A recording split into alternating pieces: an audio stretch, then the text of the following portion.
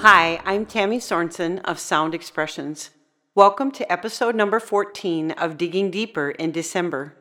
Be sure to check out episodes 1, 2, and 3 for the introduction and specifics of this podcast series. For today's podcast, I begin with several powerful truths from Luke chapter 14 in the Passion Translation, pertinent to now.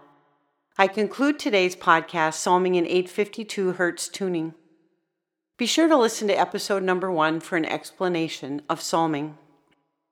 Luke chapter 14 discusses healing on the Sabbath, humility, and hospitality to the poor, the outcast, the handicapped, the blind, and to those who could never repay us, as well as the cost of following Jesus.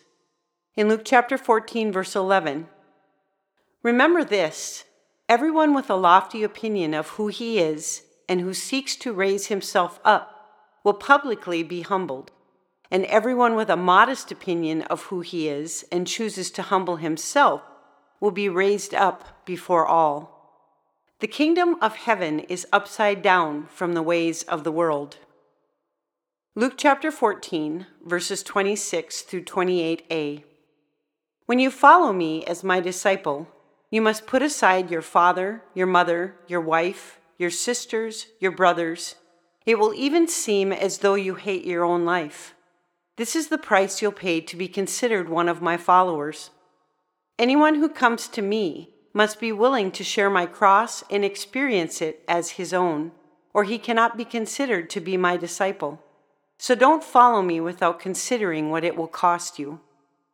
In Luke chapter 14, verse 33, likewise, unless you surrender all to me, giving up all you possess, you cannot be one of my disciples.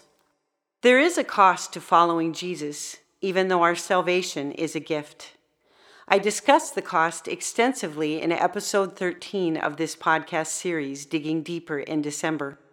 The cost of following Jesus in this life will not remotely compare to the immeasurable and infinite rewards of living wholeheartedly for the King of Kings. Be blessed.